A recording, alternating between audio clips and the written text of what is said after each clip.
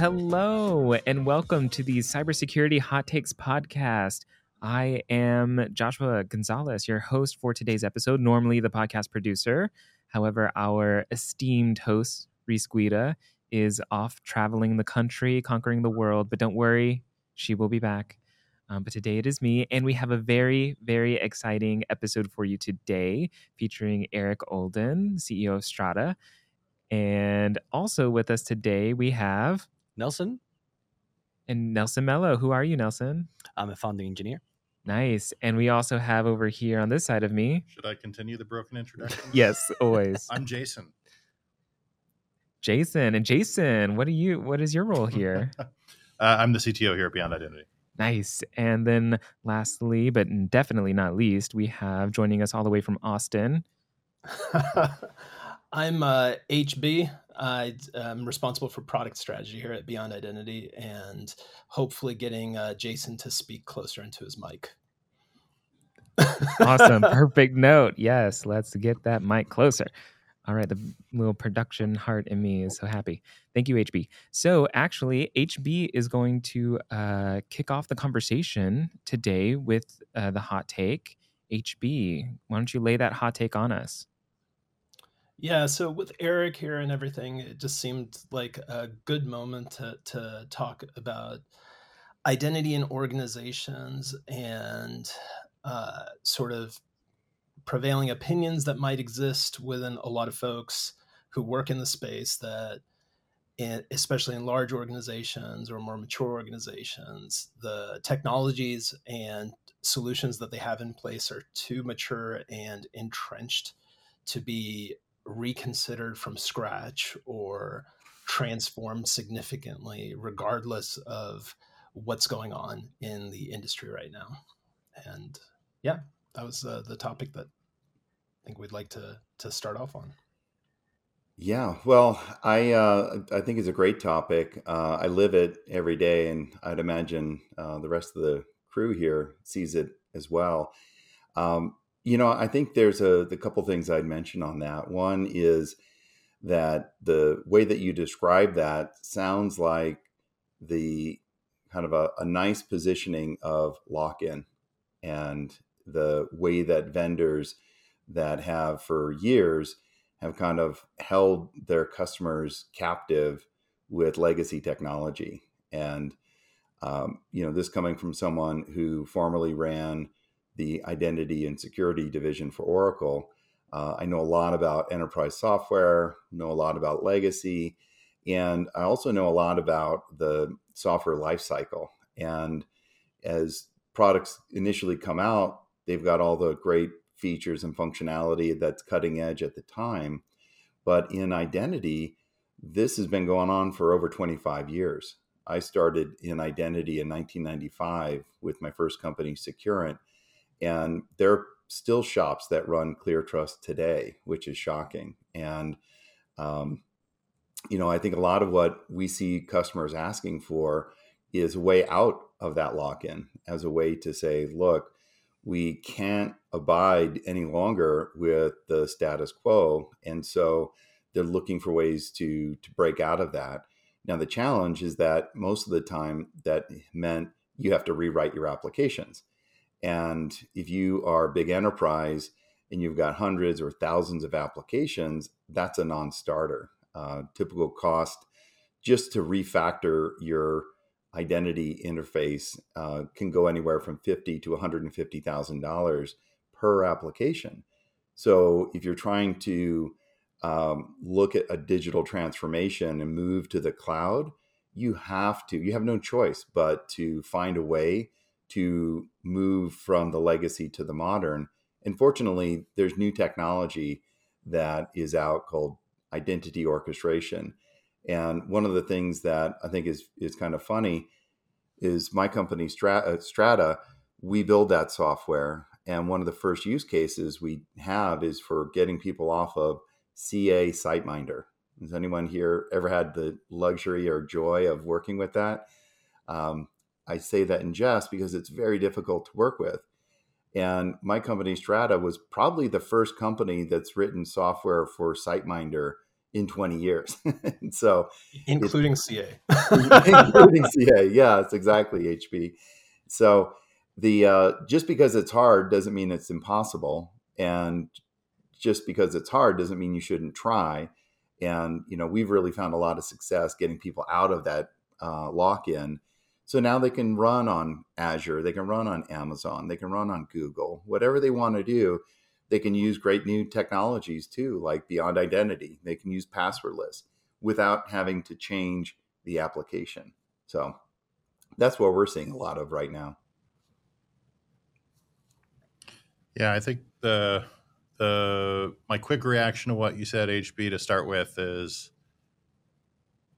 I'm too entrenched, therefore I don't want to move off, almost kind of belays the fact that we're not actually getting security results out of our existing identity stacks, right? If we were, 70 to 80% of the security incidents we're responding to would not be valid credentials misuse, would not be MFA bypass, would not be essentially exploiting the fact that most existing identity systems provide almost zero security benefit.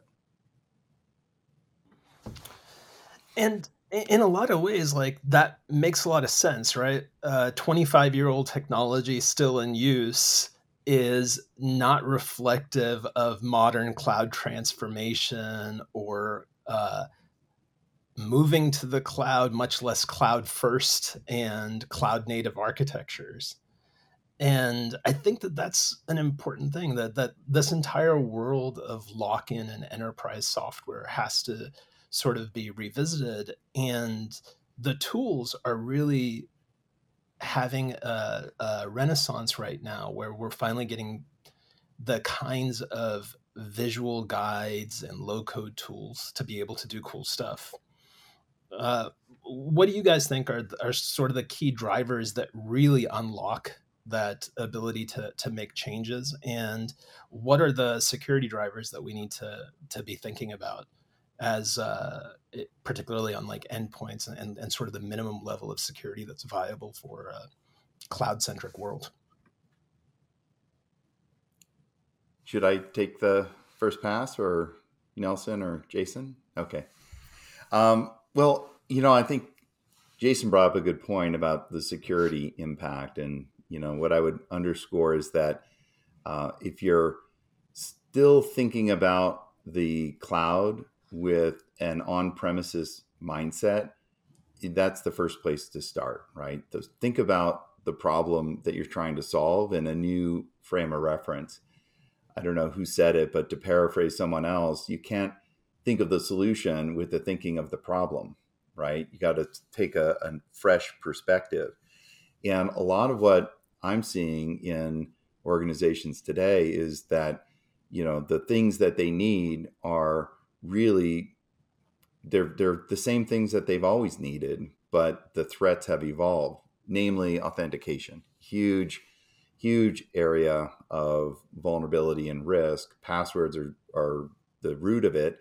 And we've known that for a long time.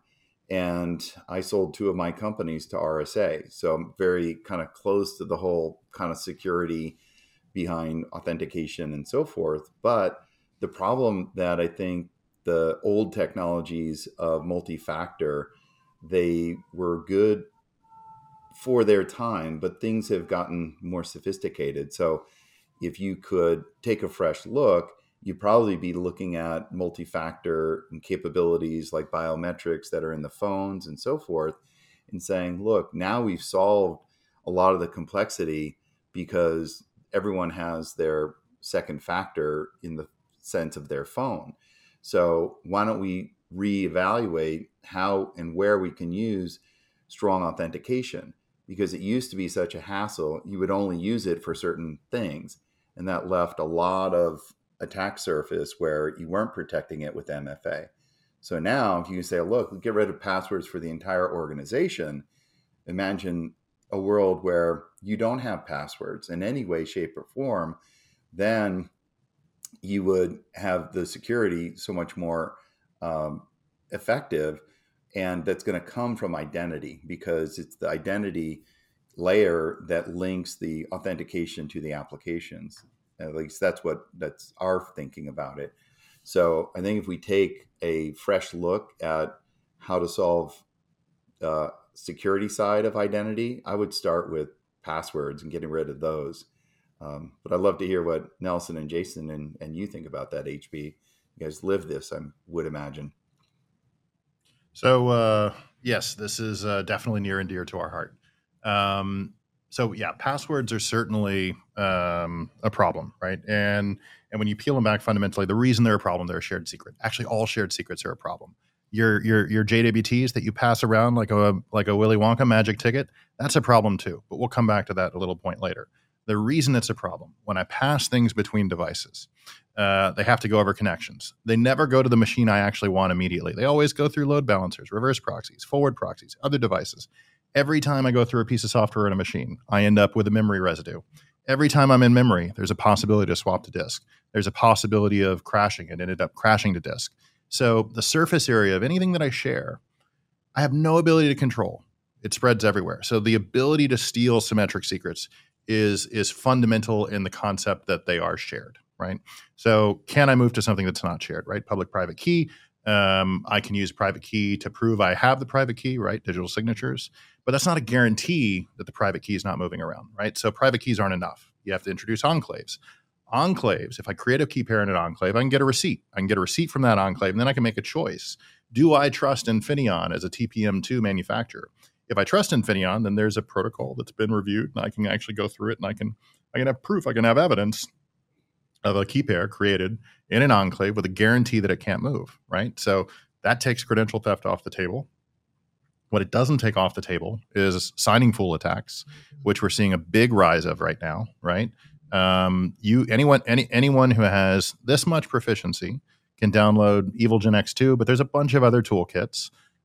Point it at a victim and man in the middle of their connection. We can do it with HTTP, or we can get fancy and we can do like the drop some JavaScript that's literally just running VNC back to a machine with Firefox in kiosk mode. It's almost impossible for existing MFA technology to pick up on this. And not only do I steal the password and do I steal whatever MFA they're using, more importantly, I steal their access token, right? TOTP is vulnerable to this. Magic Link is vulnerable to this. Microsoft Number Match is vulnerable to this, right? If you are not using modern authentication that actually realizes you can't divorce the identity of a person from the identity of a machine, if you're not using modern authentication that actually joins these two things in a cryptographically sound way and is actually leveraging this modern trust stack that we have in almost any piece of hardware that you buy after 2016, you're not paying attention. Anyway, I have some thoughts on that area. They're As you good can ones. tell. Yeah, it's kind of interesting. When I joined Beyond Identity, I came from a very large tech company that had acquired a company that I had been working for prior that wasn't small to begin with either. And the first thing that I noticed, early days talking to Nelson was it dawned on me that Y Combinator sometimes says that the difference between a small company and a big company is that in a big company, one no shuts you down, and in a small company, one yes gets you going. And that's possibly never been more true than Nelson getting one yes from Jim Clark to go off and work on it, and then Jason getting to sort of run with building it out into a security program. And when I look at a lot of these like lock-in situations with big vendors, I still hear a lot of like sort of lamenting and insisting that these are big programs. But to my mind, like all of these changes that are happening, the need to integrate a bunch of platforms, the need to migrate off of old stuff, it feels like this is a moment where it's hard for me to even imagine what what the future for big companies looks like in this space. Like in a world where one no sets you back and you need to plan 1 to 3 years in advance, how is anyone ever going to return to like the old model of having these giants sort of controlling identity for decades at a time with complete lock-in? I just have a hard time even imagining it. Well, one thing we see is that in a lot of the merger and acquisition and divestiture world, that is a huge forcing function, because you have a lot of the politics that you're referring to where, there's a handful of people that, say, thou shalt do the following. And then you've got the pragmatic reality of, we're going to spin off this division with 20,000 employees and 500,000 customers. And we're going to do that. And we're going to do that by September 30th of this year. So nothing gets in the way of those kind of things. And so we've seen that kind of milestone driven, we have to change. There's no option to not do it, because if we can't pull the systems apart and break the apps and the users and be able to move, some go, some stay. If we can't do that, we can't do the merger. We can't do the divestiture. And so that's when you get to the highest level. The CEO says, well, we're doing that. So figure out what you need to do and come back to me with a plan on how you're going to do it. And so we've seen those kind of actions really flip the script in terms of getting the priority. And then people say, okay, now let's actually think through of how we're going to do what previously would have been easier to kick down the road. That's when people start to panic because they realize, oh, we've got a lot more applications that we've got to refactor. And there's one company we're working with now, they're big enterprise divestiture use case. And the number of applications that they need to move is modernize is in the thousands. It's over 2,000. And what they have been doing up until now was they took a year and they couldn't even get through 100 of the applications. And so now they're looking at a countdown that has, just a couple years. And they did the math and they said, there's no way we can do this the way that we were trying before. We got to take a different approach. And so that kind of opened the door for the innovation that Strata brings to use orchestration to decouple the legacy and allow you to deploy to the modern without rewriting your app. And it all of a sudden it gets a whole lot of momentum because we can prove it very quickly and get people realizing, this isn't smoke and mirrors. We've got production scenarios and it works. So now let's focus on the divestiture or the acquisition in that case. So a lot of times you need a big forcing function to change that political inertia. So your driver, put another way, your driver right now is really kind of like this organizational dynamics change, companies split, companies buy other companies. Well, that's one very, very significant use case where that happens. Others are like digital transformations where they're trying to move offline processes online.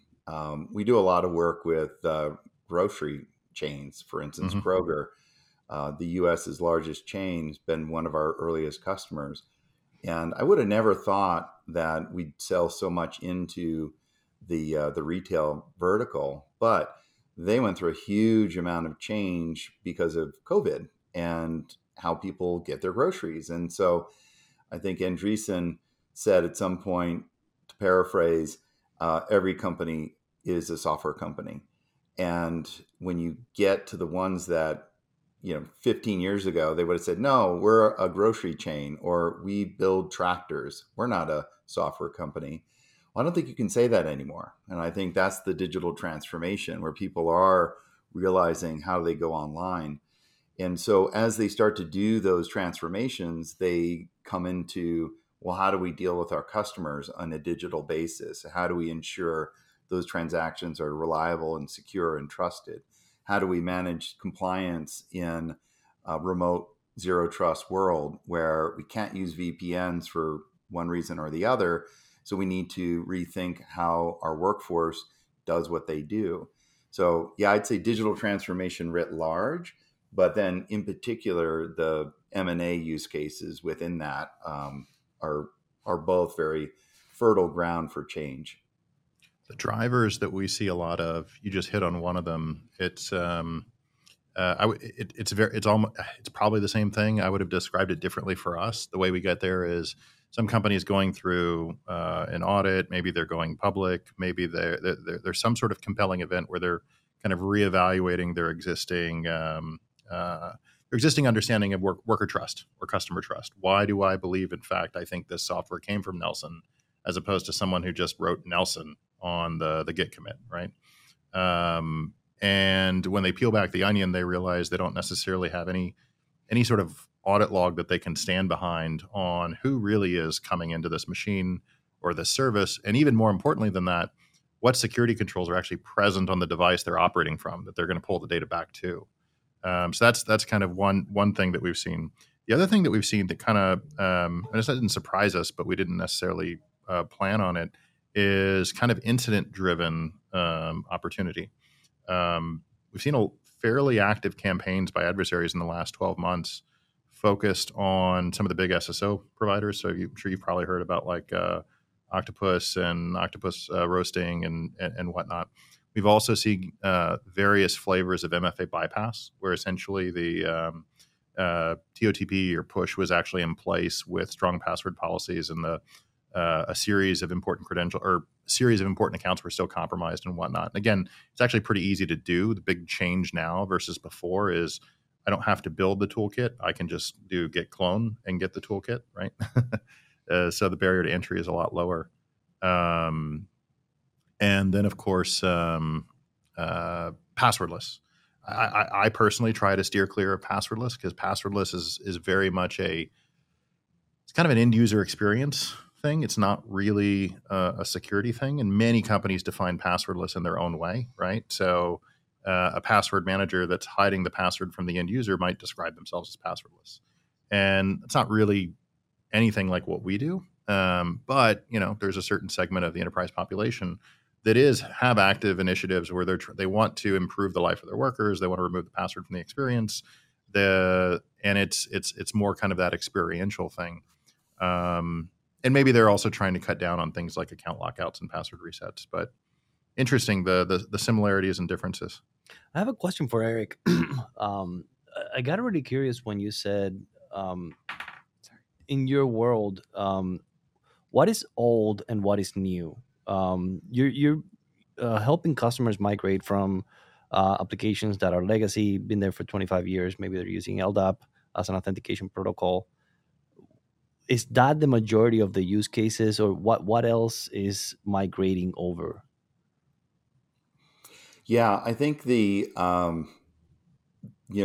old stuff, if we unpack that a little bit, then what we see most of the time are identity technologies. And you have to, again, put it into context, early 2000s, where people were getting web access management and WAM systems like SiteMinder and Oblix, now Oracle, ClearTrust, now RSA.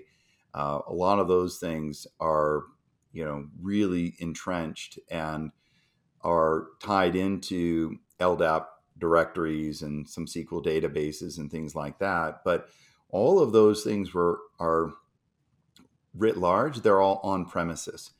And if I were to say that the single biggest shift is where this stuff runs, and in the cloud, delivered as a service, that is really kind of the simplified bucket of modern. And so you can parse that a bit more specifically and say, well, what are people getting rid of? And most of the things there on-prem are Active Directory. Nobody wants that anymore, but it's so entrenched in Windows environments. They want to get rid of ADFS, and it's a bit more modern, but still not nearly as capable of what you can get today. So you have technologies like that, the Oracles, the SiteMinders, and so on. In terms of the protocols, that hasn't really been the problem, right? So if you think about LDAP as a built for purpose thing, that was a great protocol. People still use that. SAML, another one. I was one of the early co-authors of that, and we built it for a lot of the issues that you mentioned earlier, Jason. Right? the underlying piece that I'm most proud of with SAML is that it's cryptographically based, right? You use certificates, don't use, passwords and so forth. And we did that in like 1999, 2000. And that means that we can still use SAML today, right? You can implement anything in the wrong way. So I'm not saying just because it's SAML, it's secure, but I'm saying it's got the capability to do that in a secure way. So people are still using these older protocols and standards because that helps them in their agility, their ability to swap out one SAML IDP with another. So that's cool. But then there's more modern ones. So for instance, if I were implementing something today and I wanted federation, I'm going to start with OIDC rather than SAML. Why? It's easier, right? It's just worked out a lot of the kinks and faster. The toolkits are simple. And so we're still doing federation and we still can do it in a secure way, but I may use a more modern implementation of federation and switch the protocol. But it's not a one size fits all thing. That's the other piece that I've noticed. There's a big kind of push around open source is a given. Standards are prioritized.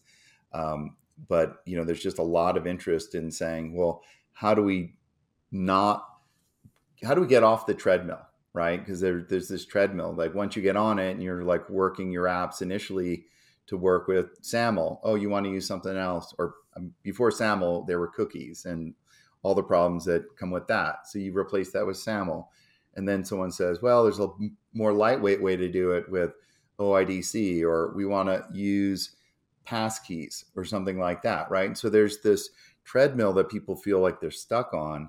And I think abstraction layers allow you to get off the treadmill. And that's really kind of the innovation that we see is how to build a layer to decouple infrastructure and applications. And once you have that layer, you can do all sorts of really cool innovation. And that's really where I think our customers are pushing us is let us do what we want.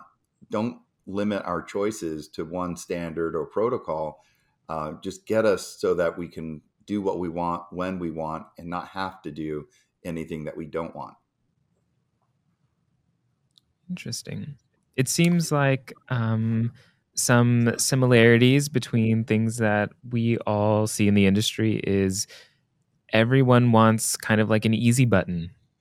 How do we make it easy for us to do what we want, make our users happy, make us secure, make us, I think the solutions that will, implement all of those things and make it easier will win. And I guess we will see how that works out, right?